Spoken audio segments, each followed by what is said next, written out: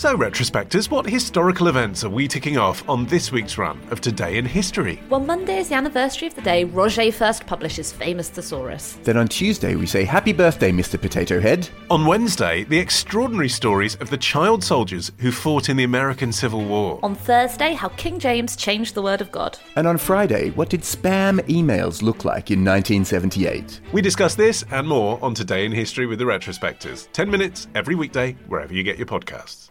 Hello Man fans, I'm Ollie Mann and this is The Modern Man. We bring you ideas, stories, trends, sex advice and music. It's 2024, here's what we've got coming up for you today. We thought that bending spoons and veganism combined just sounds even weirder, so we decided not to really promote that. Signing up influencers, taking on the meat lobby and winding up Piers Morgan. I meet the British couple who created Veganuary. Plus, I so often say that sweeping topics under the carpet just makes lumps for you to trip over later, and I think that this is one of those lumpy topics here. Alex Fox has advice for parenting a trans teenager, and Ollie Peart sobers up. That's all to come on this edition of The Modern Man. But first, your letters, and thank you so much everybody who's taken to social media in the past week or two to share our episode about the post office scandal from October. It's been really satisfying. Of course, it sort of goes without saying, but it's been really satisfying for all the victims of the IT Horizon debacle to finally have their moment in the sun, literally in the mainstream media, in the sun, thanks to the ITV drama that's been on about it in the past few weeks. I mean, there are now questions in Parliament. It is now a pressing issue.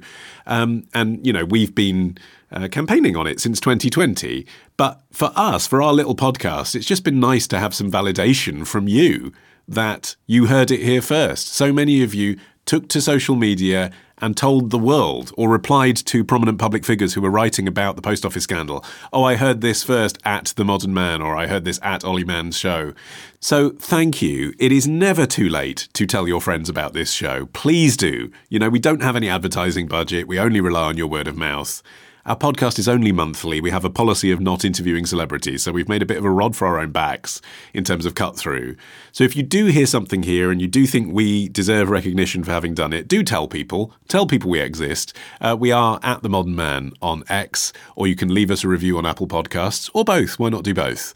And I suppose on the flip side of that, actually, hello to everybody who's now found the show because of the traction that we've had over the post office scandal. Welcome. I think you're going to find lots of things in our back catalogue to enjoy.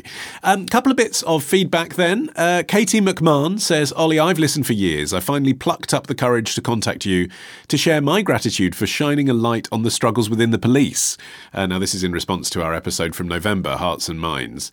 She says, we get a harsh rap in the police, but no one knows the trauma we face in addition to ordinary life ebb and flows. I'm a single mum and a serving officer for nearly 16 years. I've seen the worst of society and I've lived others' worst moments while burying my own.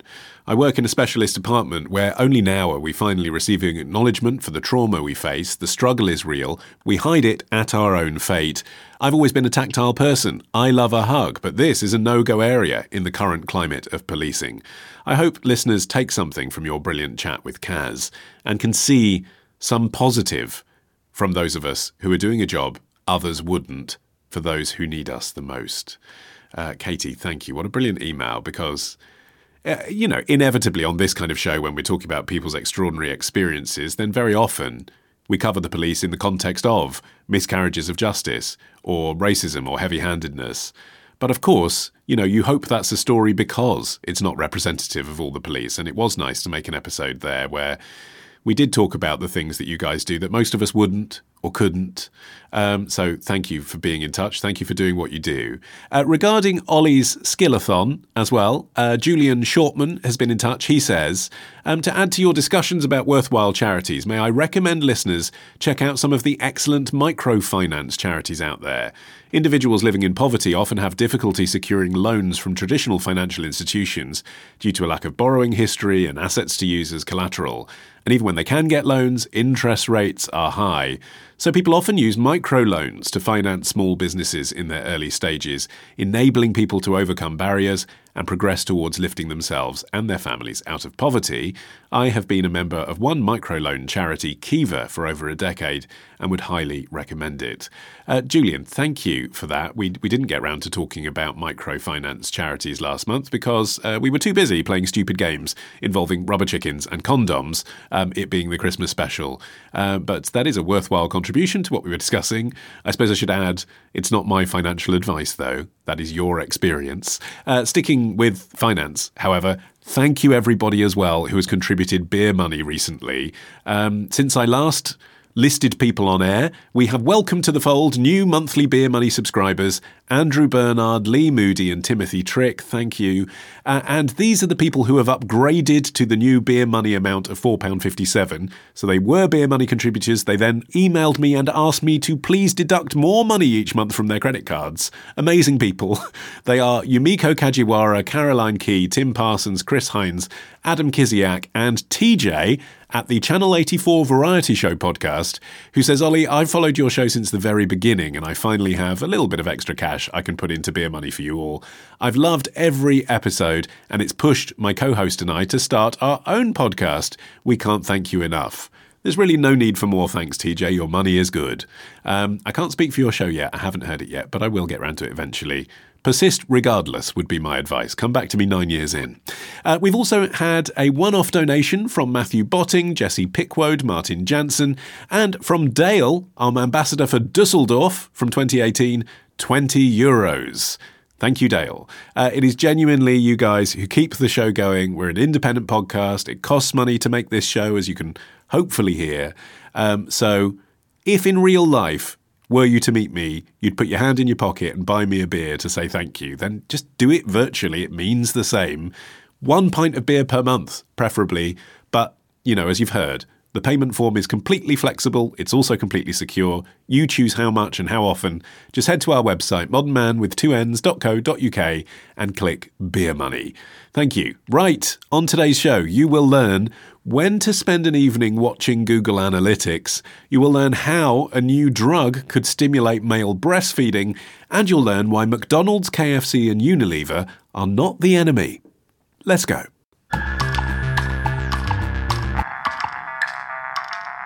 It's time for the Zeitgeist, your trends tested with Ollie Peart. Hello. Hi, Ollie. How Happy New Year. Happy New Year to you. Is it too late to say that? I feel it's fine at this stage of the month.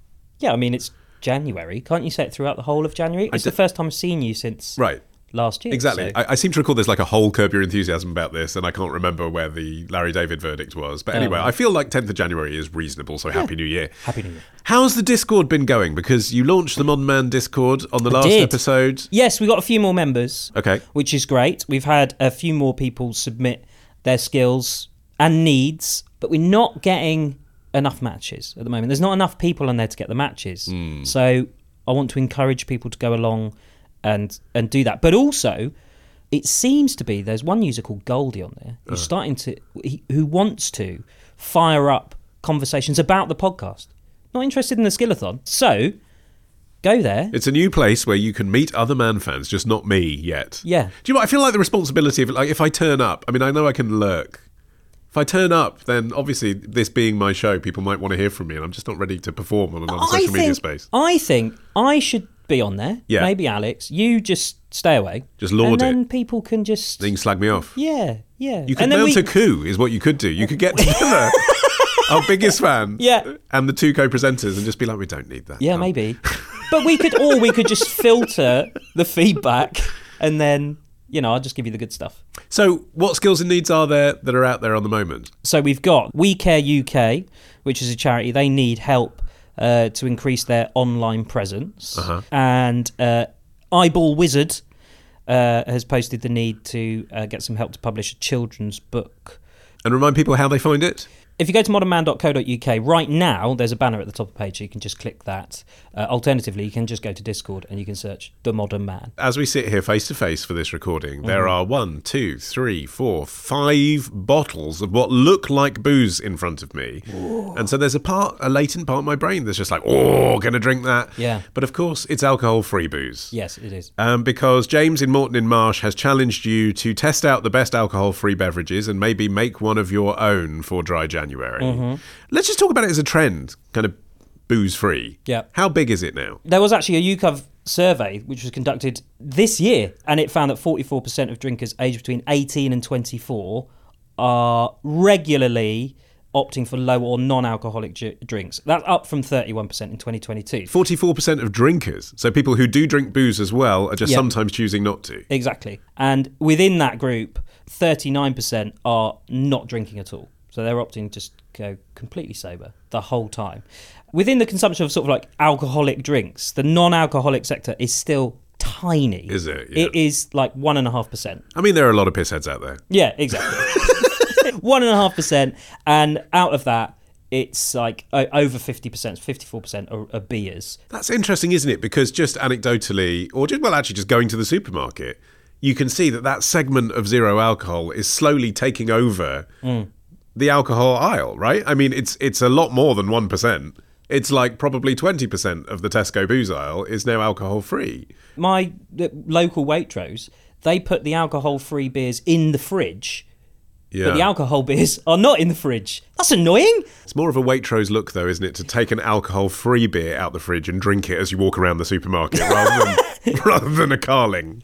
All their Carling is delicious. Are you a Carling drinker? Yeah, man. Wow. Yeah. I mean, it was the first name that I reached to be like typical of the sort of mass-produced lagery pap that was the thing when we were teenagers. Carling, absolutely fine. People slag it off. It's fine. Yes, it's watery, but it's not very strong. I love how Ollie has innovated this slot to be something totally different. Ollie Peart judges mainstream lager brands. No, I am. Mainstream lager brands. Yeah, what do you think of Heineken? Also, John Smith's and Tetley's out of a tin. I'm sorry. You can't get much better than that. The little widget in it? Yeah. Delicious. Next month, Peroni. No, it's only if you've got brown shoes with jeans. Let's steer back. I am wearing brown shoes, and well, she knows actually right now. Let's steer back to the conversation at hand. Yep. So booze free then. It was the case that it was literally like Beck's Blue, right? In fact, when my wife was pregnant, it was only 2016. When she was pregnant the first time, and I tried to support her through sympathy. It didn't last very long, but I tried. I went alcohol free, and the only choice in my local supermarket was Beck's Blue. Yeah. Now there's the Corona one. There's loads of them. But what you've got on the table here are not brands that I recognise. I've got no beers for you to taste today. Okay. Because one of the fastest growing parts of the industry is spirits. And that is being fueled by them acting as a base for cocktails. So it is literally replacing the whiskey and the vodka and all those kinds of things with a non-alcoholic alternative. Gin is a really popular one. So it's a growing part. It's still very small. Even in the non-alcoholic side, the spirits makes up like less than 10%. So if you're doing like a zero alcohol G&T, yeah, can't you just get a flavoured tonic and doesn't that taste the? I mean, it's the alcohol hit from the gin usually that I'm getting if you've got a flavoured tonic. Well, it's anyway. all the botanicals and that kind of thing, and the way that's distilled. You know, to get all of those flavours, they're trying to replicate it as close as possible without the alcohol, basically. That's kind of the plan. But the other thing that is happening, which is really interesting when I was looking into this, is that at the moment in the UK, non-alcoholic drinks means that your drink is 0.05%. So it's very, very low. Yeah. In other parts of the world, that's different. It's 0.5%. And the UK are considering on changing that law.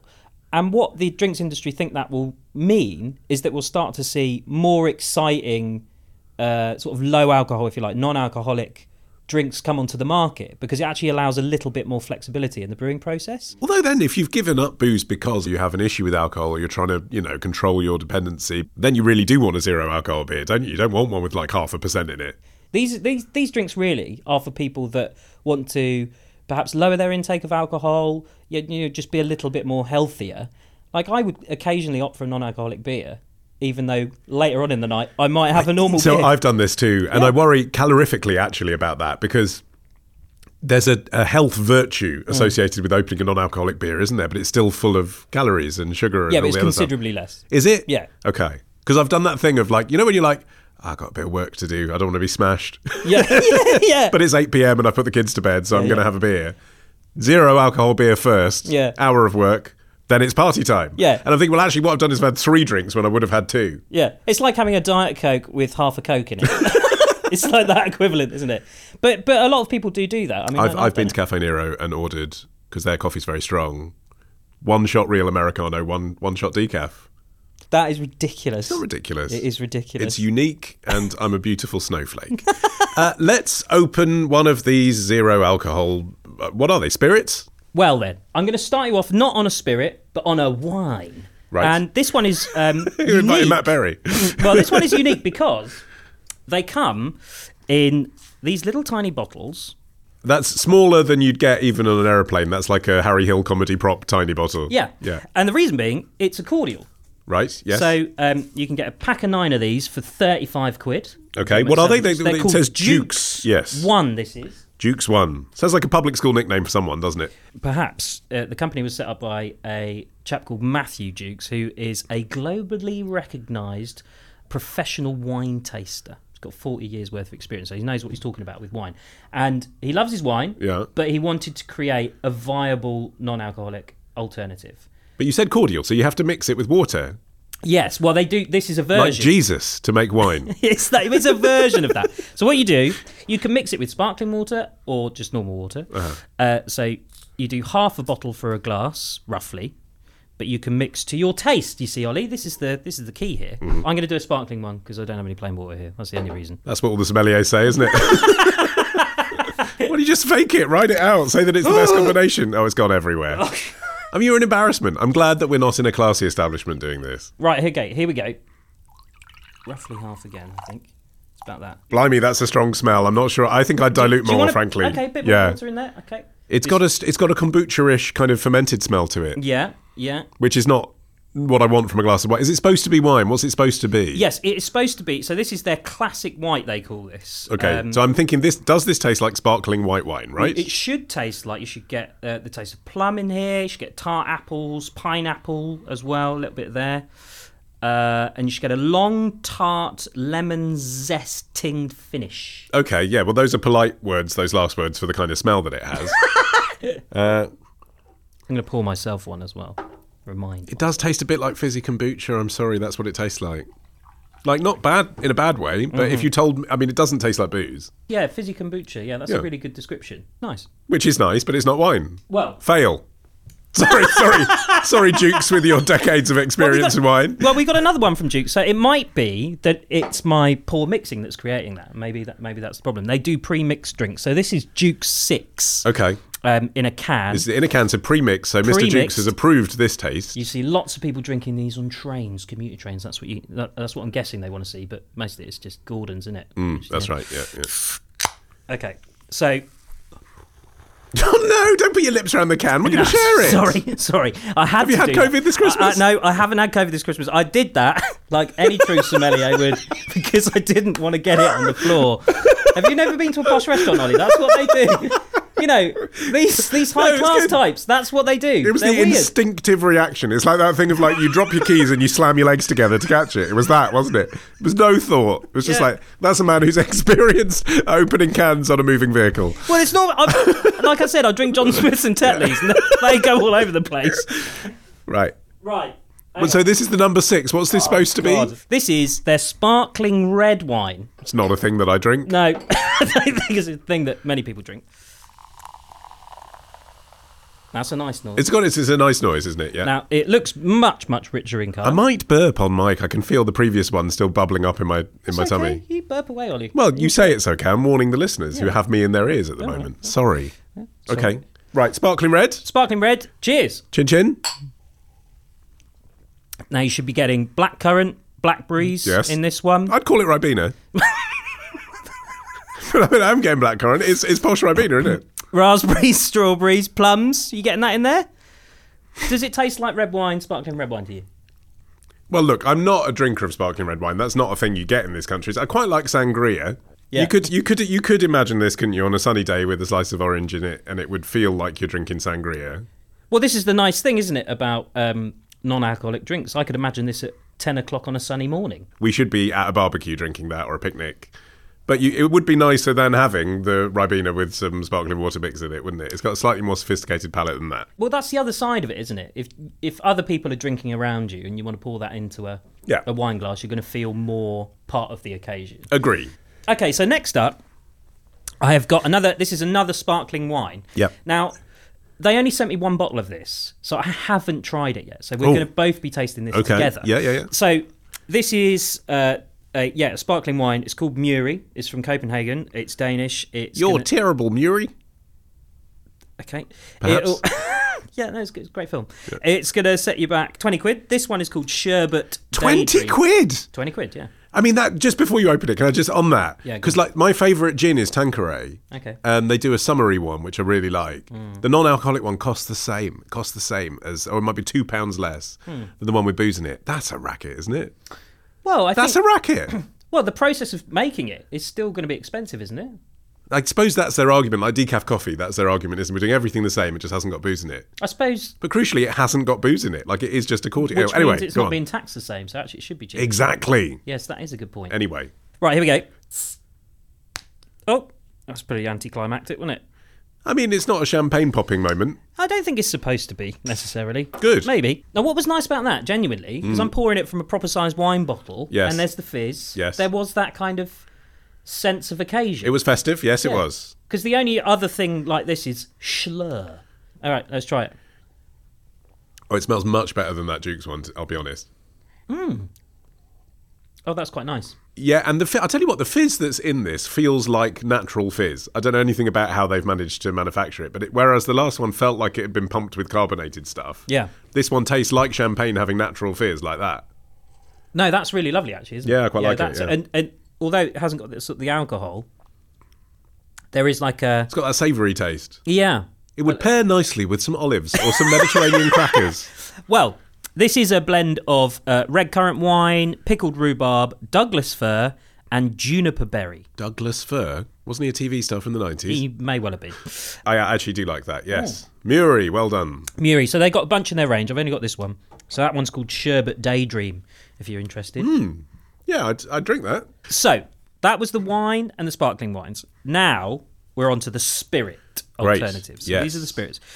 Now, I reached out to a company that's based in the UK called Three Spirit. I was chatting to their founder, a guy called Thomasin, who was chatting to me about all kinds of things that they create. And he said, look, I'm going to send you these 3 spirits. Give them a bash. Here's how you drink them. The first one will arrive at midnight. He will be the dead business partner you used to work with. Well, look, the first one we're going to try is called Livener. Mm-hmm. And this is supposed to be drunk like a shot. Way. Let's! That's the best I can do. Yeah. So this is your non-alcoholic version of Aftershock. People still drink that. Yeah, probably. Yeah. Well, probably the same people that drank it in the noughties, I'm guessing. Do you know what I mean? I doubt it's people of their age replenishing the market. Come in nice bottles again. They do, yes. Yeah, That's feels very proper. It's sophisticated, isn't it? Isn't it interesting what a difference the bottle does make, actually? There you go, a little shot there for you. Okay, so this, again, has a Ribena-like appearance, let's be honest. Yeah. It just looks like a cordial, but a bit muddier, a bit murkier than that. So the smell is a bit... You know when Mexicans put like lime and salt and chili into their beer? Like that kind of smell. Like All Mexicans. a bit... No, but that's a thing in Mexico. Yeah, okay. Yeah. Well, if I told you what that main smell is, you'd be like, oh, yeah, of course it is. Okay, don't. Let me guess. I won't. The overwhelming smell in that. I can't guess. Beetroot. Oh, yeah, it's that, yeah. Now we've got to neck it as a shot. 3, 2, 1.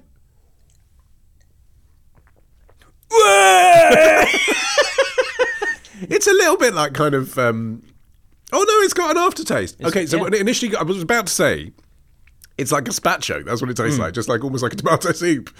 That's the beetroot, isn't it? But then there's something over the top which comes back at you like a real spirit, isn't it? It lingers in you. I can still taste it. Yeah, it's still fizzing on my tongue. Yeah. So Thomasin said that he tries to get these bold flavours in to sort of try and replicate that alcohol. So the burn you get from a spirit. Yes, it is that. Isn't it's it? kind of a bit. That's like what that. it is. It's like a smoothie from Crush. Yeah. With burn. You know, when they charge you £7 for a pint of carrot juice. Right, yeah, sure. It's that feeling initially, but then it doesn't go away. It's still there. Okay. Yeah. No, that's all right. So that one's called Livener. This one has some of the good stuff in it. This is called The Social. It's another one from Three Spirit. Heck, they're well named, to be fair. Livener and Social are good names for non-alcoholic spirits, I would say. Yeah. Like you could order them with a straight face. That's what it is. A lot of it is just about that credibility, isn't it? Well, there's so much behind it. It's almost like perfume, isn't it? There's so Yes, much yes. marketing and branding behind it. to It's make exactly like that, yeah. Exactly that. This one has some of the good stuff in it. It's got lion's mane mushroom in it. Oh, yes. So this one has an active ingredient in it, and he describes it as the mood maker. You can drink this with ice. He suggests on the rocks. Ideally on the rocks, he says, as he pours it straight into a glass at room temperature. Oh, that's got a Bloody Mary type kick. It's got Christmas pudding vibes, but it does smell alcoholic. This is dirty. Isn't it, though? Yeah. Like, this does feel like you've had a night out. Yeah. They've hit their mark well, but it tastes a bit like it's repeating on you. It's that, isn't it? Well, so this is the other thing with the spirits. One of the reasons people think they're going to get bigger and bigger within that non-alcoholic market is because people will start mixing them and creating cocktails. Yeah. That's kind of the thought process behind it all. I'm slurring my words. Yeah, it does feel a bit like I'm drunk. Yeah. Why? It's Are 'cause we we're- drinking? It's because we're abusing our bodies. Maybe. Like, even though I'm sure it's full of healthy, beneficial stuff. Yeah, but no, but It's there also is a mix of stuff that you probably shouldn't drink in combination quickly, and that's what we've done. So It it's is that really feeling weird. Like, yeah. I do have a slight weird drunky feeling. Yeah. That is really weird. The last one, it's another 3-spirit one, but this one here is a replacement for whiskey. The last time I was sick through alcohol, it was whiskey. Was it? Yeah. Oh, here we go then. Oh, God. Now, I said I want to create a cocktail of my own non-alcoholic drink. What would you recommend? So this is Nightcap. This one has strong ginger hints in it. As do you. So he said if you're going to create a cocktail with it, all I'd advise is to keep it as simple as possible. Mm-hmm. One of the flavours he recommended with it is orange. Now, I have tested this. I know you always are a bit like, have you already tried this? Have you tested this? I have made this drink. Okay. The memory of carrot tea still lingers strong. Yeah. I mean, if this is actually going to be pleasant to drink, I'm not just going to needlessly be, cynical. I'm excited to try your new concoction. Okay, let's make you one of these. Now, it's basically a measure of this, which is roughly 50 ml. Yeah. That's what I'm doing. Which I don't know what that is by eye. What's that? Finger? Don't know in these glasses. You go on, you pour. I reckon that's better. Yeah. No, you've now done too much. Yeah, I've shot in a bit. It's a double shot of that. Yeah, yes, fine. Double shot of that. Yeah. Which is the Nightcap. Uh-huh. Where's my orange juice? And then you're going to do it equal split orange juice, fizzy water. Yeah. Okay. Uh-huh. So I'll do the orange juce. Look, I'm gonna pretend I am an actual cocktail person. Yeah, he's shaking a mini orange juice he bought from Pret round the corner. Like he's Tom Cruise.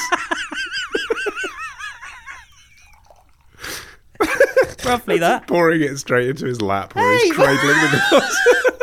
That's what he does in that film, It isn't is, it? yeah. And then equal measure again of fizzy water to the orange juice. Yes. There we go. Okay, so we've got a fizzy orange juice with a shot of ginger in it, essentially.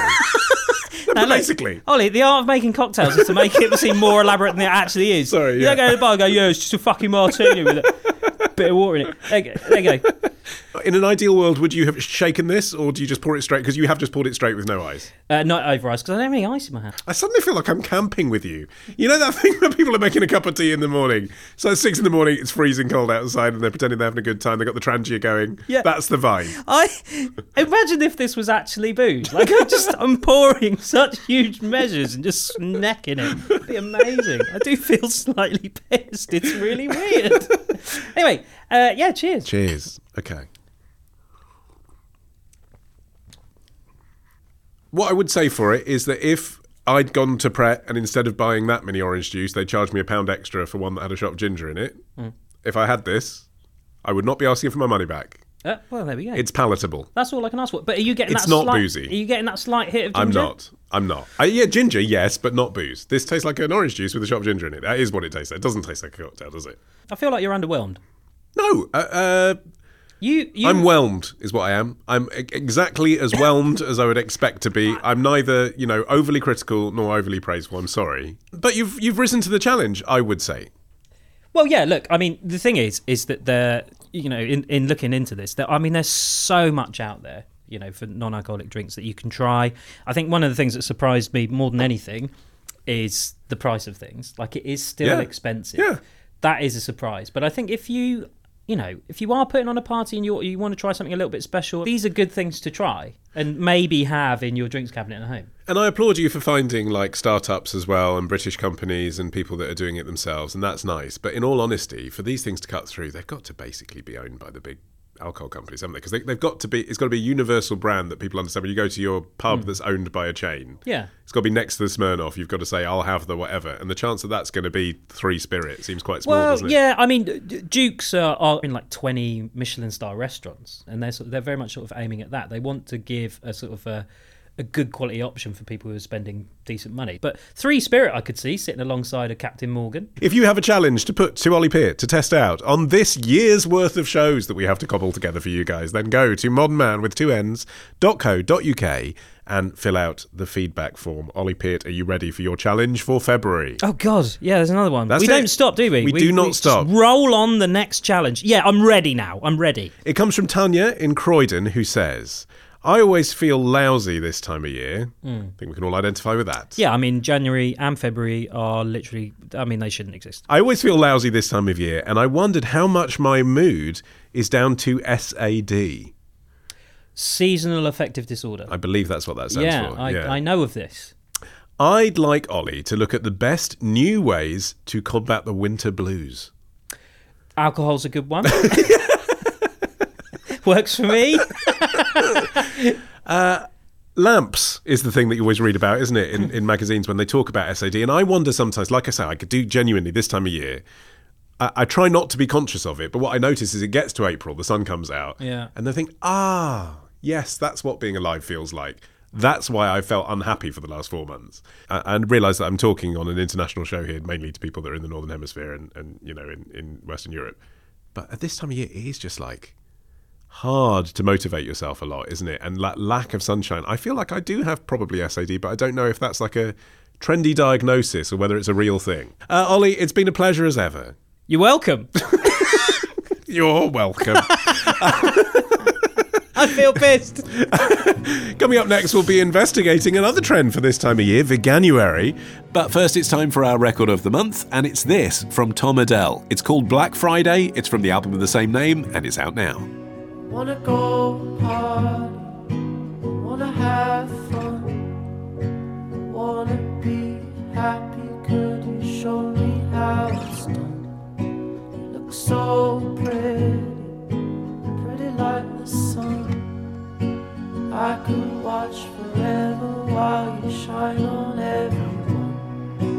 It's Black Friday, I'm in a black taxi. Take my hand and hold it gently on the middle seat.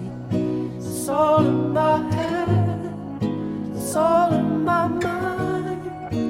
I'm so selfish, you're so kind. It's all in my head, baby, I can't breathe. I look in the mirror. Now, have you noticed an increasing amount of green logos being printed onto menus at this time of year? That is to cater to the hundreds of thousands of people doing Veganuary, adopting a plant-based diet for a month as a New Year's resolution.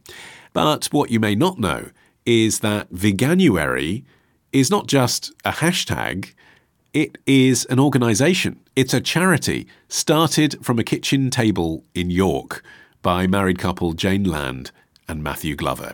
And also worth noting, this year is Veganuary's 10th birthday. So I went to York to meet them and find out how it all began. I started by asking Jane when and how she first gave up animal products. I went vegetarian in my early 20s. I'd watched some undercover footage on factory farms and was really horrified by what went on. I went vegetarian overnight. I knew one other vegetarian in Grimsby. Family were relatively supportive. I was living back at home at the time, actually, so my mum was doing quite a lot of the cooking for me. I was very lucky in that respect.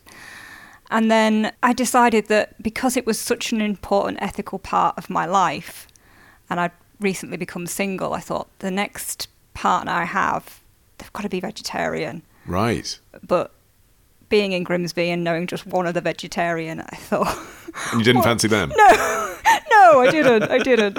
I remember being in a restaurant and ordering something, and I don't know how it came about, but I said to the waiter, where would I find another vegetarian? You know, do you get anybody else asking for other options? Can you give me their phone number? And he said, for that sort of stuff, you just need to go online. there's bound to be something online. So I did, and there was vegetarian dating. Anyway, it was quite slim pickings at the time. There weren't really Enter Matthew. Is that how you met? Yeah. You were on vegetarian dating? Yeah, I was a slim pickings. It was a bit of a con, actually, was this website, because I was on vegan dating, not vegetarian dating, because I wanted to find a nice vegan girl. Yeah. Anyway, we went on a first date. I lived in Wakefield in West Yorkshire. It's like 1.5 hours to get there, and is it going to be worth my while and all of that? And but we hit it off, didn't we? And dated for 6 months or so, and then when it came to living together, I didn't want to live in Grimsby for obvious reasons, and Jane didn't want to live in Wakefield for obvious reasons, so we ended up compromising and living in York, and we've been here ever since. And what about Matthew? How had he arrived at plant-based eating? His family background might surprise you.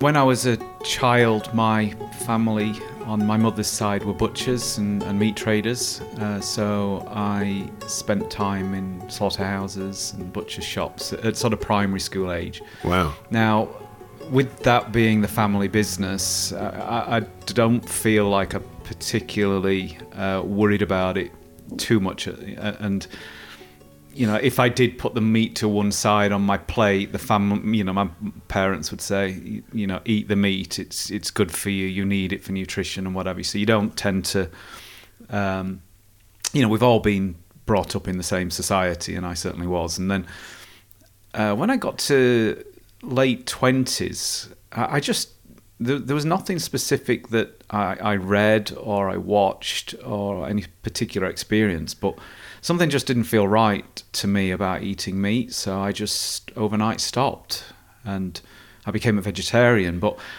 everything else in my life was the same. I would still wear leather shoes, and eating dairy products and egg products was just... In fact, you eat more dairy and egg. You know, instead of having a ham sandwich at lunchtime, you would have a cheese sandwich. Yes. Yeah, exactly. And then when I was 38, I stumbled across a video, and it was very much a clickbait advert on a website, and it said, the video the meat industry doesn't want you to see. And, you know, I just clicked on it, and it was a 10-minute video. Paul McCartney was fronting it. He's been vegetarian a long time, and it showed scenes of cruelty in the egg and the dairy industry that I hadn't really considered. I hadn't thought about cows and how they need to be made pregnant every 12 months. The calves are taken away. You know, I just assumed, I think a lot of people do, that there's cows have just got this excess milk and they lovingly give it to us, and we see them in the fields and everything's natural and normal. But that really started me thinking about, actually, is that fair? Is that ethical to take the babies away ultimately? And so I was, at the time, running a double glazing company in Wakefield in West Yorkshire. Everybody around me was normal, let's say. You know, it was factory workers, it was plasterers and builders and, you know, window fitters. Big sausage roll contingent. Yeah, exactly. You know, bacon and egg sandwiches everybody would eat for their lunch and whatever. So, and I overnight became this weird vegan guy, and I was I'd never met a vegan before. Is that a combative thing to be on a building site? I can imagine you having to justify it a lot, in a way that even then vegetarianism probably was okay. Everyone understood what that meant. I'll give him the cheese sandwich without the sausage. Yeah. But if you're saying, oh no, I don't want butter and I don't want cheese either, and I can't have egg either. Yeah. You're pitting yourself against society in many respects. People feel uncomfortable about standing out and you know, doing things differently to everybody else, and you certainly feel that. All vegans do. You know, it's like, why would you put yourself? There's been surveys about in society who are the most disliked, and I think terrorists are the bottom, and vegans are second bottom. Traffic wardens are higher up than what vegans are, and you know, all we do is eat more vegetables than everybody else. It's like, you know, so we don't do it lightly. Okay, so I'm getting a sense of what your dinner times were like, Jane, when you used to bring out a cheese sandwich. How long did it take you to become vegan? About a week. Really? Yeah. Well, actually, let me answer that, because on our third date, She had a margarita pizza with dairy cheese on it, and I was, hoping to be snogging later on, and I just said to her, like, I feel uncomfortable about the sort of contamination that we're going to get. Wow. I know. Is that real? Or, I mean, did you really feel that? Yeah, I did. Really felt that. But you're not being ethically compromised by kissing someone who's tasted some dairy. I don't realise it's not logical. That was it. You went vegan after me grumbling about the snog. It wasn't. Just to clarify. Go on, please clarify. From your perspective. It wasn't about the snog. I was already vegan curious before I met Matthew, but again, it was just, I didn't know how to do it. I didn't know how this thing worked, and it was going to be too hard, and I didn't have the support of my family that just thought, you're going to die, where are you going to get all your nutrients from? And at the time, you'd have to do quite a bit of research into, well, where do I get my B12 from? Where do I get my calcium if I'm not? Because we've been told those things since you can remember, since you know about nutrition, right? And so you've got to relearn all those things. And as Jane and Matthew became ever more active vegans, they became ever keener to bring in other people. The question was, how? I think we'd both been trying to find our role in the movement. We'd been on marches, we'd done various bits of individual activism, but none of it felt big enough, and we weren't really having an impact. And do you remember discussing this, Jane, at home? Yeah, I do. You'd driven me to, I'd done a school talk. That was another part of activism. I used to do it for Viva, and I would do a cooking demonstration. But, I'm reaching a class full of young people, and you're planting those seeds. They've got more meals ahead of them, but, they're not in charge of their own dinner plate. So just not having those tangible numbers, and same with leafleting. We used to go to universities and hand out thousands of leaflets, but just not knowing then what happens. Do any of them work? I don't know. And so we needed a thing, didn't we? That was measurable, that we could count the numbers, that we could engage with people. And Movember was something that Matthew had already taken part in. So you'd actually grown a moustache to raise money for men's health? Exactly. And I really enjoyed taking part in that campaign for the month. It was fun. It was nice being involved in something that lots of other men were doing, and there was a fundraising aspect to it. So I started thinking, well, could we do something similar to Movember but for this cause? So it was like, well, do you think we could get people to go vegan for a month? A lot of people saying maybe vegetarian might be a better option. It's a lower bar, but we were like, can't. Ethically, we don't feel that is something that we could do. So because you'd be telling people eat more cheese and dairy. Exactly. Yeah. So we didn't feel comfortable about that, even though counterintuitively, there was a risk we'd get less people signing up. But nevertheless, we decided to do it as vegan, and then it was just which is the best month, and January just seemed to be the obvious one because of New Year's resolutions. And do you remember this conversation, Jane? Yeah, just thought January's got to be the right month. People thinking about New Year's resolutions, making some ethical changes. Veganuary, and nobody had to grow a moustache. Who came up with that portmanteau? That was me, I think, originally, wasn't it? I do actually claim the credit for a lot of things that are not mine, but this one was. And I'm sort of in the background trying to fill in the details of like, well, how is this going to work? And what's this going to be? You're slowing me down. And I think that was how Veganuary was created that first year, wasn't it? Right, we need to launch this January. And I probably would have said, let's wait until the following January. No, the animals can't wait for us to do that. When was it? When was the idea planted then? It would have been February 2012, and then I think we really started working on it properly in the summer of 2012. Okay, so you had 6 months. Yeah, okay. six months, yeah. But both working full time, and then it was a case of getting together a website and a team to make it work. I mean, in that early days, it was my Hotmail address sending out the emails to people. And what did the emails say? It was just guidance, wasn't it? On here's what to eat, here's how to read labels, here's the restaurants that are the easiest for you to eat at. And we had somebody helping us with the PR and another person helping us with social media. But it just took off.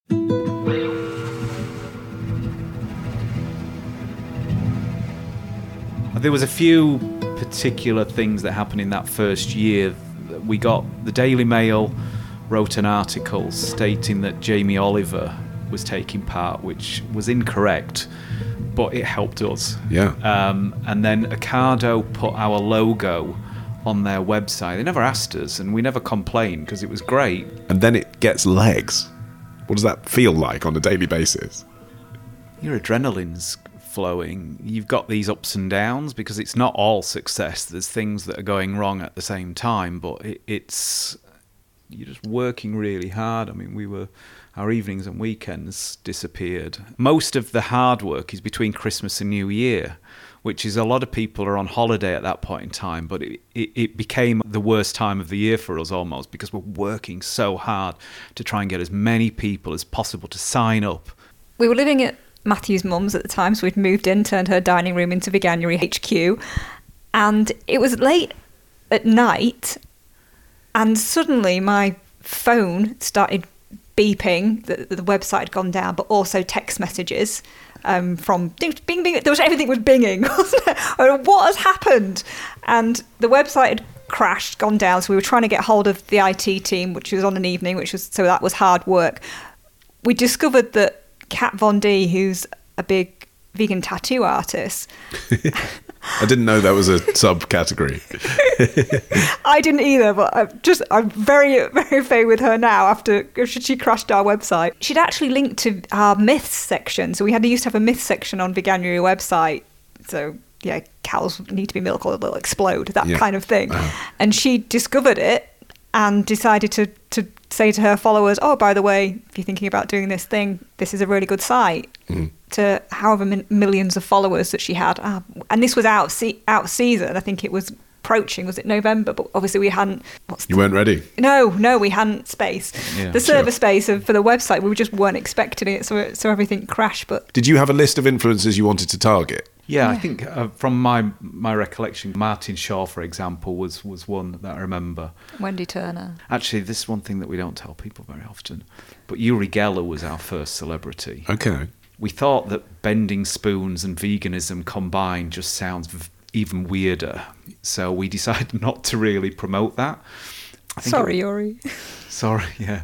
No, but it makes sense. I mean, it's great to have every vegan influencer, but you don't want to necessarily be promoting an image of someone the public think of as eccentric. You're looking for people can relate to. Exactly. A lot of it for me was tracking things on spreadsheets, checking my emails, getting that little adrenaline buzz, dopamine hit every time we get an email that says somebody signed up. That feeling of, all right, that's 1, 2. How many have we got How many have we got today?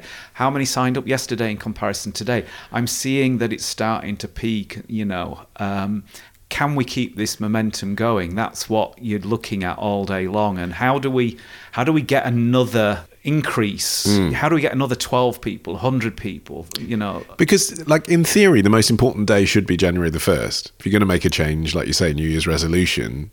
But then in the nature of something viral, I imagine it's more like January the 10th or 11th by the time people are sort of hearing about it for the first time because of the traction. Actually, the biggest wave comes between Boxing Day and New Year. Does it? Yeah. People just stuffed full of meat. Exactly that. Yeah. They're already thinking about it, and that's when we really hammer the social media ads, and gives people time to get their head round it rather than, it's the first, I'm starting today. We sort of prep them in the lead up to it, and we know what's your first breakfast going to be, and what milk you're going to use, and all that, which would make starting on day one hard. But you're right about the media. The media does cotton onto it into January. In fact, it would be quite frustrating to some extent where a lot of the journalists and TV would get back online around the 3rd or 4th and start promoting it. Well, it's too late then, So then we took the decision that actually you can start Veganuary whenever you like. You can start on the 5th and go through to February the 5th, if needed. We weren't going to be so rigid that, you've missed the 1st of January, you're going to have to wait until next year. No, we're not like that. We want people to obviously try it. But we've generally tried to get as many people signed up before the 1st. And then something else that we used to do as well, I don't know if you remember this, but you'd have Google Analytics up. Oh, all the time. And most people watch TV in the evenings. We would watch Google Analytics. Yeah. I'd be like, Jane, there's 100 people on our website. Actually, it's gone up to 110. Oh, it's gone down to 90. And seeing where they've come from, what they typed to get to you. Yeah, and which part of the country, which part of the world they're from.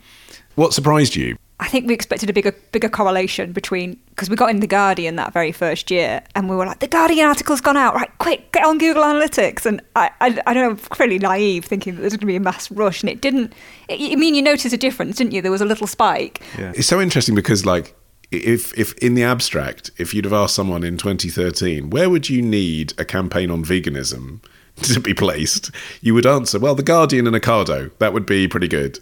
And yet it sounds like a lot of the traction actually was coming from social media. It was Facebook. Best £100 we'd ever spent. What was the ad? Try vegan this January. But conversion rate was about 20 or 30p at the time, which is incredible. But what we would do is you can target the friends of vegans. Yes. So that's how, or we could, the 1% of the population that is closer to the people that are already vegans. So that would be how you would reach the flexitarians, the vegetarians, to get them involved. We did have a lot of success in the early days with vegetarians because they're sort of halfway there anyway, if you like. Yeah. So, the bar was a lot lower for somebody already vegetarian. And was the support there from vegetarian and vegan groups? Did they like this campaign existing? Most did, but it was also controversial with a lot of people back then. You'd get some vegans saying, you can't be vegan just for a month. We were like, well, we're just giving people that opportunity to try it. They would say you should be go vegan. Yes. This January. Yes. Forever. Yeah. And we were like, no, we're going to ask people to try it for a month, see how they get on. Our logic was there's going to be a percentage of people that are going to find it easy. There's going to be a percentage of people that are going to enjoy it, and they'll stick with it from February onwards. But some of the hardcore, real abolitionist vegans just felt that the strategy was wrong. I mean, we don't hear so much complaints about that anymore. I suppose because people are just used to Veganuary. Well, also, I suppose there's just an obvious counter-argument from the experience you hear people have, which is meat eaters going vegan for January, then going back to a diet in February closer to what they used to eat, but just eating more plant-based meals. I mean, even that is converting people away from eating so much meat, and that's good for the environment, and it's obviously fewer animals being killed and manipulated and whatever. So, I mean, that's a win, isn't it, for you guys? If the alternative was they would never do that at all. That's the argument. So obviously hope is of vegans, you want everyone to go vegan right now, immediately, and stay there forever. But realistically, of course, yeah, by the end of the month, it takes a while to break those habits. 4 weeks is a good start at doing that. And so you are going to discover meals that you like. You are going to try a plant milk that's quite tasty, and I'm going to stick with that. So we survey people, and that's exactly what happens. Some people will go vegan, but the majority of people reduce their consumption. Still to come, Jane and Matthew on working with McDonald's, taking on Piers Morgan, and how the organisation outgrew them. That's when the modern man returns. After this.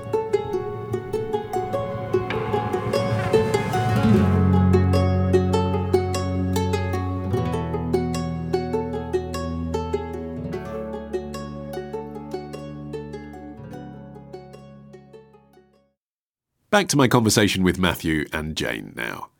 Veganuary was snowballing, attracting ever more participants. But having invested 70 grand of their own in the venture, it also needed to earn some money back. The idea originally was that we'd get people to donate, but it actually wasn't going to be to donate to us, it was to donate to charity. To Viva, who was supporting us to get it launched, or the Vegan Society, or a vegan charity, really, and help the money come back into the movement. But it just didn't work, and we understand now why it didn't work. Why? Why didn't it work? Because people were already doing the thing that you asked them to do. So that is my charitable gift to you. I am going vegan. Yes. And now you want me to give me money as well. You're asking me to do two things, too much. Yeah. But one of the things that I've learned since then is there's a strategy around think slow and act fast. Take a long time to plan things out, and then once you've got everything ready, then you kick on and move fast. And that's a great way to launch things.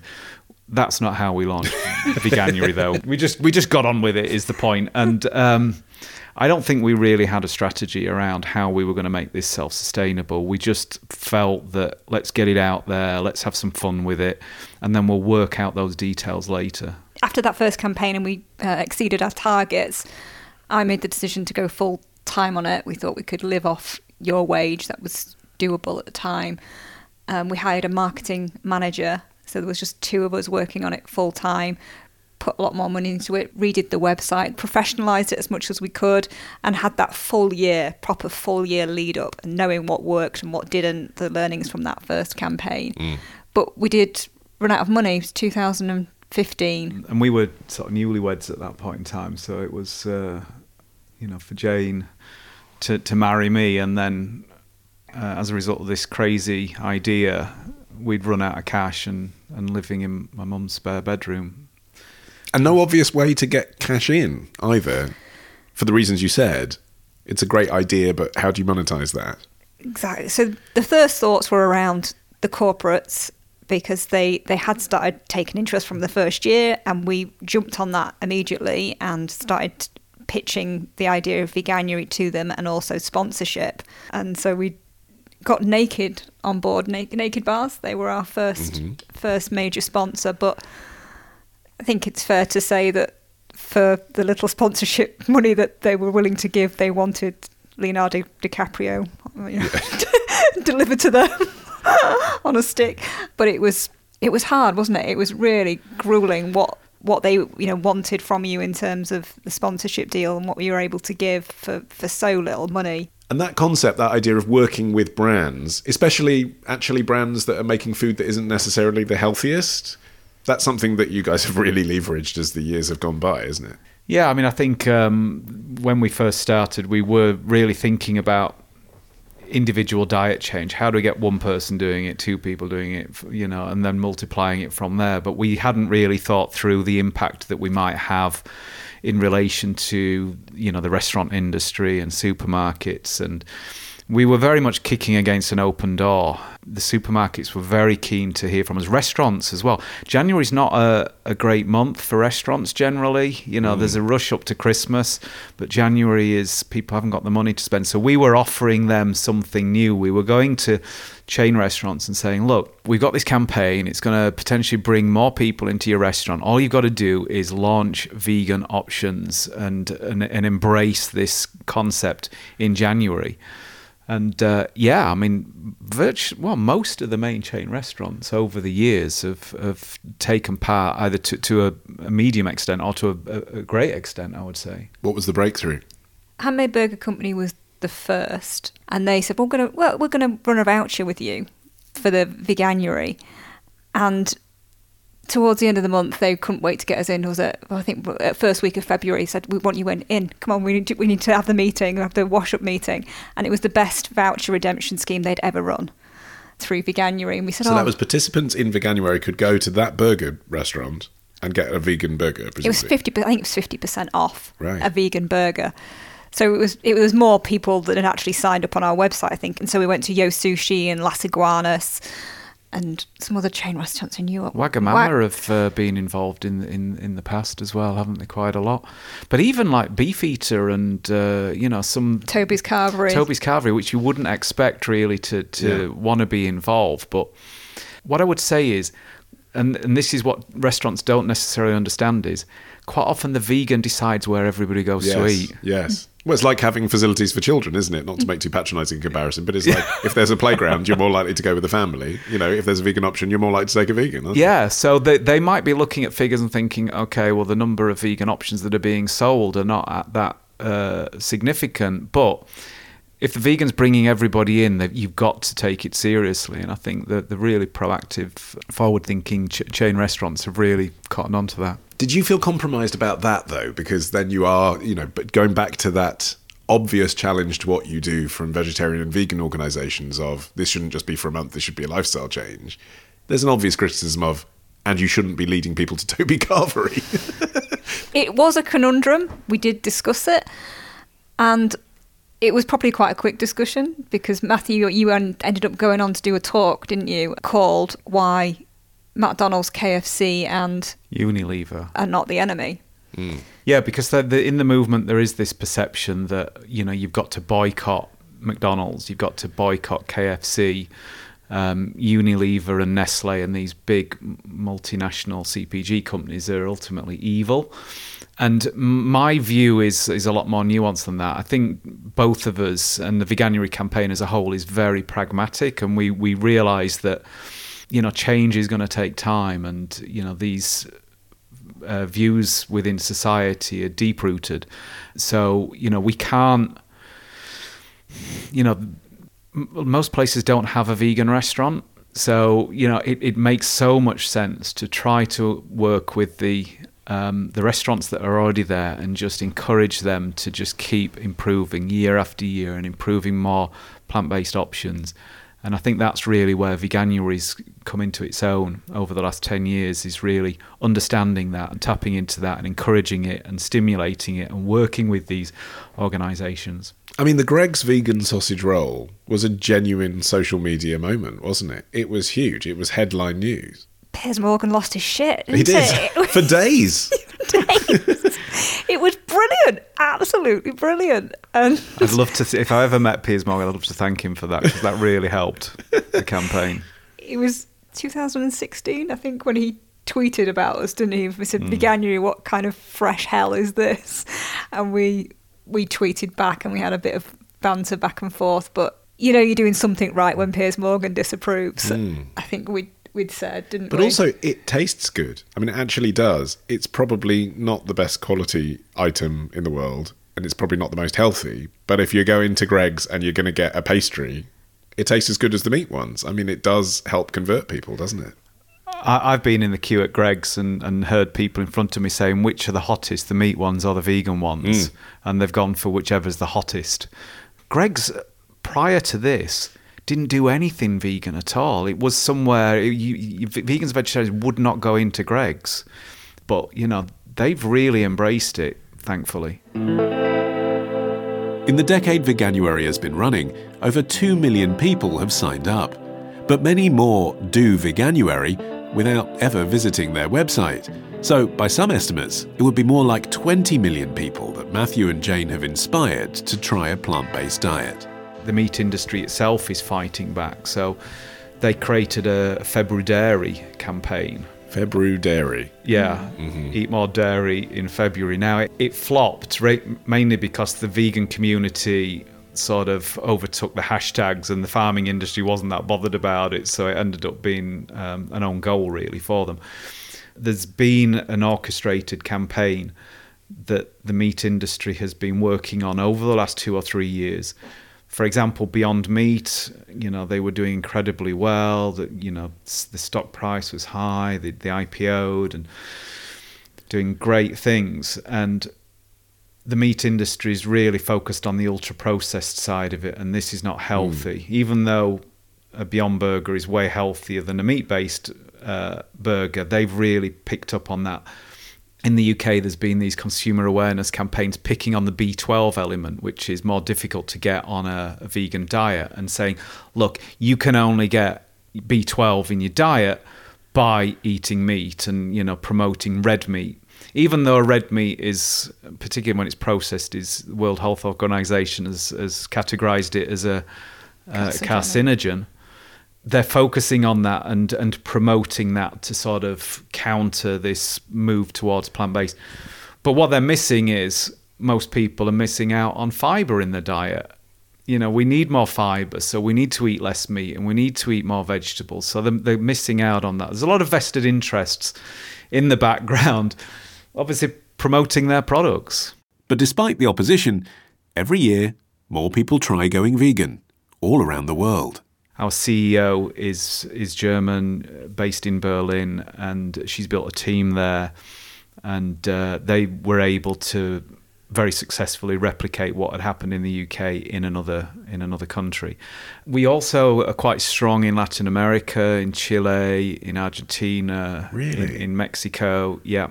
What's different? I mean, you know, what works here that doesn't there? Well, I think, firstly, it's cheaper to reach people. So from when we're trying to get participant sign-up numbers, then it makes sense to do some advertising in Latin America.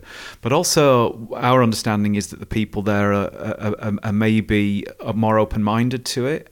Younger people generally are, so if there's a higher proportion of the population there that's younger, then that could be it. It's interesting that Latin America works because, and I'm sorry this is such a basic point to make, but the pun doesn't. I was curious whether you need to be a country that uses the word January to really get it, just on a basic level. And that was early discussion that we had as well. Do you remember talking about that with the PR firm? They said, well, yeah, shouldn't you translate the word Veganuary? And Veganuary and yeah. I mean, we did. There was one organisation in was it Finland or Sweden? Iceland. Oh, there was the Iceland campaign. Did they change the name? They slightly? did. They did change the name. It might have been the PR person who said, "Well, Coca-Cola doesn't change the name." Yeah. I was like, "Okay, yeah." We're living large and we'll pretty much stick with Veganuary as the English spelling around the world now. But I seem to think Sweden did it Veganuary, but with an I at the end rather than a Y. Okay. Last campaign, we've had participants in every single country, bar Vatican City and North Korea. That's quite a combination. Yes. I mean, the Pope taking part would be great, wouldn't it? I mean, you said that well. you said that jokingly, but in all seriousness, it's not unthinkable, is it? I mean, a president certainly could do it one day. It wouldn't seem weird. Yeah, I mean, at the moment, the meat lobby is so strong that Right. I think it would be politically difficult. Unfortunately, it's the reality of the situation. The farming lobby is... There's some research out recently. There's 1,000 times more meat lobbyists than plant-based lobbyists. So we're not really being listened to at the moment.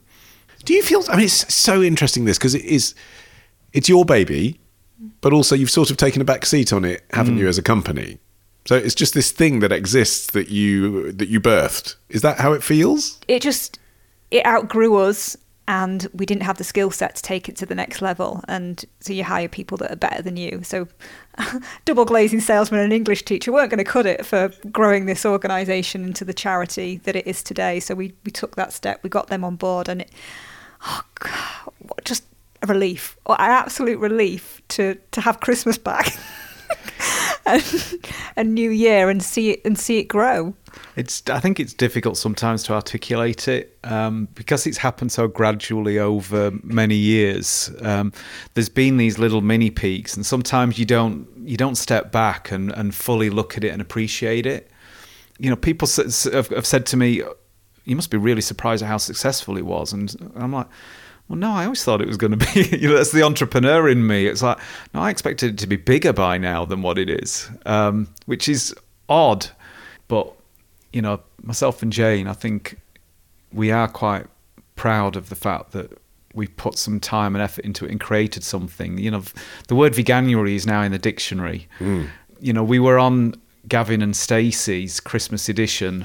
Coronation Street was one of the characters taking part in Veganuary. EastEnders, yeah. Boris Johnson, I think, was asked a question about whether he was taking part in Veganuary. All these things, it happens every year, and it is a bit overwhelming sometimes, but it is within all of us to take things into our own hands. If you're unsatisfied with the way the world is, you can do something about it, and you can make a difference as an individual. Matthew Glover and Jane Land. You can find out more about going vegan this January, including recipes and nutrition tips, at veganuary.com. Up next, your sex and relationships questions. Alex Fox has some advice for the parent of a trans teen. That's The Foxhole. After this.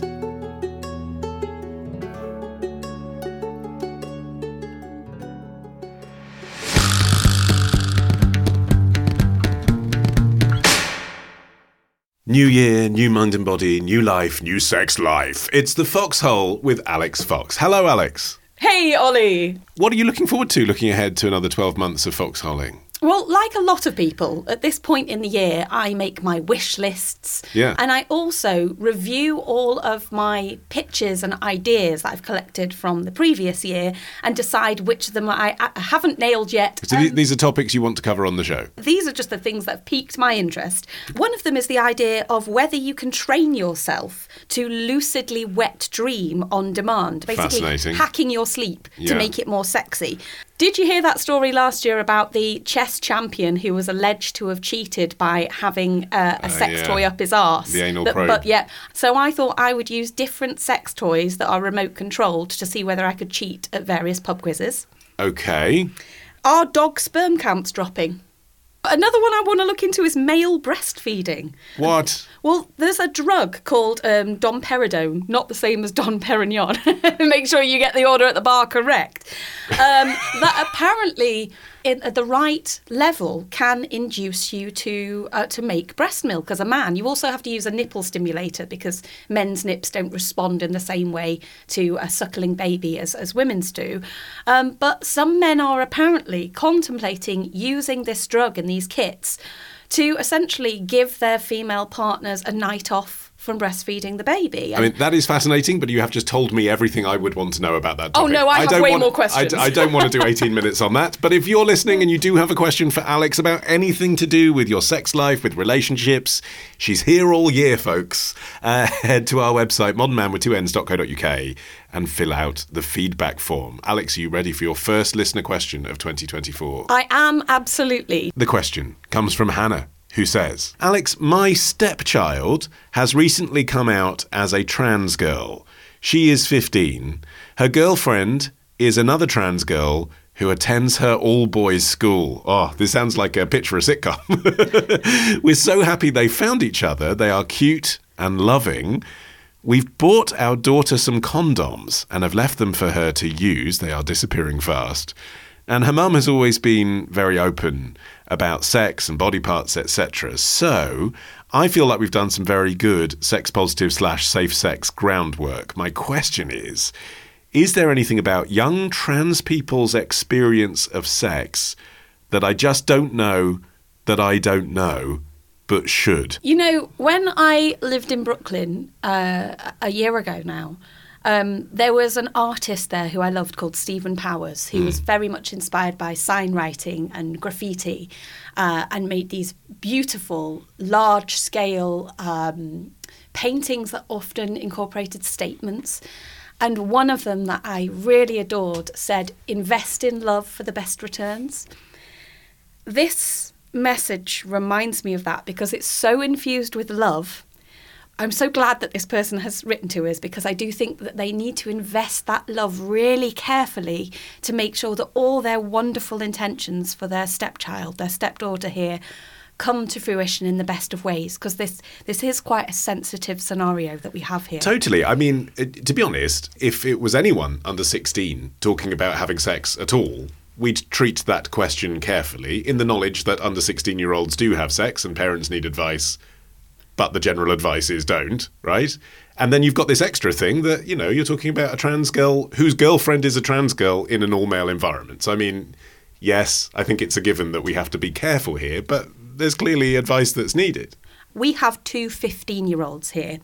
The age of consent in England and Wales, which I'm presuming is where these people are from, is 16. And I'm also presuming that if condoms are disappearing, something is happening with them. God, who knows? They might be filling them with baked beans and throwing them out of the window of a 13-storey building. I don't know. But it sounds like something sexual is happening. And officially, according to the law, regardless of your sex, your gender, or your sexual orientation, it's actually illegal to do that. Mm-hmm. But as you also very wisely said, Ollie, it still happens, and the reason the law is there is primarily to protect young people. The police don't want to make a fuss if nobody is at risk. The Crown Prosecution Service are not going to press charges against two 15-year-olds unless they absolutely believe that there is good reason to do so. So if everything happening is consensual and happy, hopefully everything will be A-OK. But actually that does in itself just bring about another taboo, which is the parent getting involved to help them along too much is tricky, isn't it? Because yes, absolutely, if two 15-year-olds are doing their own thing, that's one thing. If the parent's in any way encouraging them or facilitating them, that's problematic. I think giving your child access to decent information about sex and providing them with whatever they need to make sensible, safer decisions, that's really good parenting. I don't want to scaremonger, but these are also two young trans people. we know that unfortunately sometimes people do love to stick their frickin' oar in when it comes to young trans people, don't they? And some folks, either with genuine concerns about quote unquote protecting children, or who are using that phrase as a as a smokescreen for other intentions, they might want to make problems if they know that two 15-year-olds are potentially physically involved. There's a real difficult situation here, isn't there? Because you want your child, your trans child, to feel proud of their identity, and you want to support them in responsibly and excitingly exploring their body in relationships, especially as they're doing so sensibly. And you don't want to shame them for that. But I would like to maybe gently suggest that a conversation about being discreet about who you share this information with might be sensible here. My priority is absolutely that this young person has the best life possible and lives their 15-year-old self's life as unencumbered by unpleasant interruptions as possible. If the wrong person hears this, I just don't want that trouble to come their way. Okay, so like I say, all of that, well worth saying, but let's take it as a given and deal with the question directly. Is there anything about young trans people's experience of sex that I just don't know that I don't know? Okay, well, straight off the bat, you've got two 15-year-olds in 2024. They are likely to have mobile phones. It's really likely that they're familiar with the idea of exchanging sexts or nude selfies or shooting videos of that type.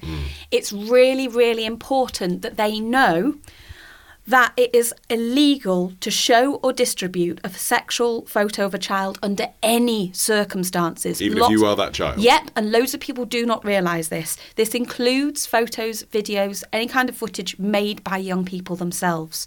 So something that to really underline if you want to look after your teenage child is to ask them please to refrain from that one thing. Do not exchange photos or sexual videos of yourself. And again, the reason behind that law isn't really so that your partner doesn't see it. It's that once you've got a digital document, who knows whose hands it might fall into. That's the sensible justification for that being the law, isn't it? Exactly. It is designed to protect rather than to persecute. Again, though, and I'm really trying not to be all scaremongering to this young trans person, but we know how easily material falls into the hands of people it wasn't intended for, especially in environments where lots of teens are gossiping and intrigued about things. I can imagine a scenario in which other young people at this all-boys school, for example, might be particularly curious about what sexual activity between two trans girls looks like. So there might be more incentive for them to try and get their hands on that material or to gossip about it. In the worst case scenario, there might also be a bullying element there. There are so many good reasons for these young trans kids not to do that. However, young people do love to do the things that they have been told not to. And when you're in an exciting relationship with somebody else, you always imagine that you're going to be insulated against the worst, don't you? So I would make it clear to this child that if something does go wrong or they do make a mistake, they can always come to you and you'll figure it out together. You want to put them off doing the wrong thing without putting them off coming to you if the wrong thing happens to happen. What seems to be motivating this question from Hannah, it seems to me, is trying to equip herself with knowing what to say if and when this stepchild comes to her and says, I'm having a problem, this is difficult for me, here's a thing that I'm being faced with. What else are the kind of things she should be preparing some language about? Well, I chatted to someone who's much more of an expert in this very specific subject than I am, and that is the wonderful Dee Whitnell. They are a trans activist. They are trans non-binary themselves. They're an accredited sex educator. They're founder of the Trans Kids Deserve to Grow Up Solidarity campaign, and also they're an ex-teacher. So Dee is super, super qualified to talk about this exact scenario. One of the things that Dee said is to bear in mind, as a parent, as the step-parent, it is so lovely that Hannah is trying to be supportive and enthusiastic about her daughter's relationship. But there can be a fine line between enthusiasm and endorsement and accidental pressure. At the moment, it does sound like this relationship between these two trans girls is a wonderful thing. But there's a chance that perhaps as two trans girls in an all-boys school, those shared identities are what brought them together. And they're doubtless going to have lots of things in common.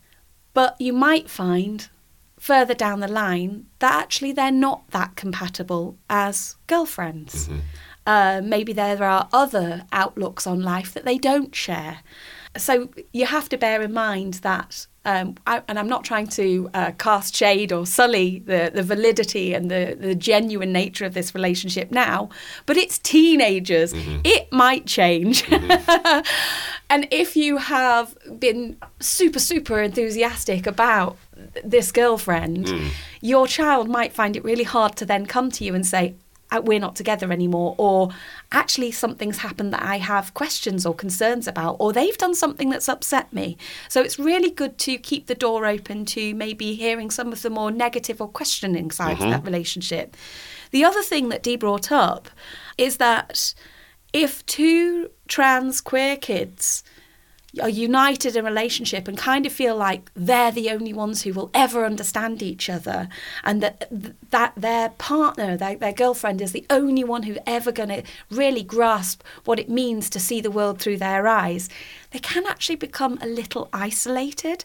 And that beautiful thing that Hannah is so enthusiastic about can accidentally become a little toxic. What seems lovely can end up seeming lonely if you place too much emphasis on it being the biggest thing in their lives. We haven't spoken much about the potential sex itself, though. Dee said it's really brilliant that the family are making condoms available. They did, though, make the brilliant point that this 15-year-old is soon going to become a 16-year-old, a 17-year-old, an 18-year-old. They aren't always going to want to rely on their parents for their contraceptive needs. So actually now might be a really good time to start learning together where your daughter might be able to get contraception for herself. Seek out an organisation who understands the specific needs of trans youth. Bear in mind that maybe her girlfriend now or partners in the future might not have such understanding families supplying contraception down the line. So working out where to get it independently is a really good thing. What else did Dee say? Dee mentioned the potential for dysphoria. This can kind of happen to some degree or another to a lot of teenagers. You can feel like you're not at home in your own body. But particularly with trans individuals, that feeling that their genitals are not the ones that they feel that they should have, perhaps, and that's not always the case for all trans people or trans youth, or that their chests maybe aren't right. As a trans girl, maybe this young person or her girlfriend would like more of a chest, and are dreaming of the day when they can do that. We don't know. And those feelings, as I say, may change. Sometimes they might crop up during physical activity with a partner. And actually, I guess physical activity generally. Because Yeah, I sure. was listening to what you were saying and thinking it was all very well knowing that they might be prone to dysphoria, but then so what? That's not a strategy, is it? That's an awareness. What do you do with that information? Good point. Well, as well as talking about the dysphoria itself, you can help your child to navigate how to deal with that if it comes up in different situations, including in intimate moments with a partner. And as Dee said, a big part of that is talking in a nuanced, constructive way about consent. Knowing how to tell your partner, hey, I really enjoyed doing X last week, but this week I'm feeling uncomfortable in my body. I don't want to do that. Or, hey, I imagined that this thing that we were doing would feel really good to me, but actually it's freaking me out because my groin feels weird, or I don't like you touching my chest in that way. talking with your child about how to recognise those feelings and how to express them in a way that you feel comfortable with and that's clear about your boundaries, but that also hopefully is a positive rather than a deeply uncomfortable experience with a girlfriend, it's a great thing to do. The final thing that I would encourage Hannah to consider is that I think she probably has already guessed that sex for her trans daughter might look really different to what we think of sex as between two cisgender people. But it also might not look what she imagines trans sex to be. The provision of condoms suggests to me that there is an assumption of penetration, some sort of penetration going on. And if that's what these two trans girls want to do, with the proviso of what we said about age, then that's fine. But sex can mean so many other things. It doesn't have to incorporate anything. There's also, I suspect, the possibility that because she's so keen, Hannah, to be seen to be supportive and indeed enthusiastic about this relationship, she is discounting the scepticism that some people might feel that any 15-year-old coming out as anything might not change their mind. She is 15. I mean, there's a possibility, isn't there, that she's experimenting? Well, first of all, I'd say teenage experimentation is totally valid. That's what you're supposed to do as a teenager. I think Hannah's stepdaughter knows more about her identity than anybody else does, and her feelings than anybody else does at this point. I think Hannah and the extended family, from what she has shared in her message to us, sounds like she is being a responsible and supportive parent as much as anybody can know what their child is going to be in the future, is trying to deal with the now in a sensible, safe and supportive way. We don't know what any teenager is going to do or be. Hearing them and what they express to us now, accepting that for what it is in the moment, and working to keep them emotionally and physically safe is the best we can do and the best approach. Yes, there's a chance that this trans child may decide they're not trans in the future, although I'm absolutely not suggesting that I think that is in any way likely or typical. No, well, neither am I. No. But they're 15, but really, so, that shouldn't change her approach to being supportive, that's what you're saying. But that shouldn't change the approach to being supportive now. Yeah. OK, if you have a question of sex or relationships for Alex to answer in a future edition of the show, what do you need to do with it? Head on over to Modern Man. My God, I hope that you know that it contains two N's by this point. And hit feedback. Another great reason to go to the website is that I always list loads of brilliant resources for every episode of The Foxhole, and I've popped some down for Hannah and anybody in a similar situation to her for this one too. And with that, we have very nearly reached the end of this edition of The Modern Man, but there is just time to appoint a new ambassador. It's Andy Lang in Kent, who says, Ollie, I loved the Skillathon. Can you please accordingly up my beer money contribution to £6 a month? Andy, it's done. Just another 3 months to go and we can afford a bottle of Muri. Is Manbassador for Kent taken, he asks. If it is, could I nominate myself for Sittingbourne instead? Well, Andy, Kent isn't taken as such, but Kings Hill in Kent is. So I'll give you Sittingbourne, and now pronounce you Manbassador for Sittingbourne. Godspeed. That's it for now. Our theme music is by Django Django. I've been Ollie Mann, the producer Matt Hill, and we'll see you with something new on February the 10th.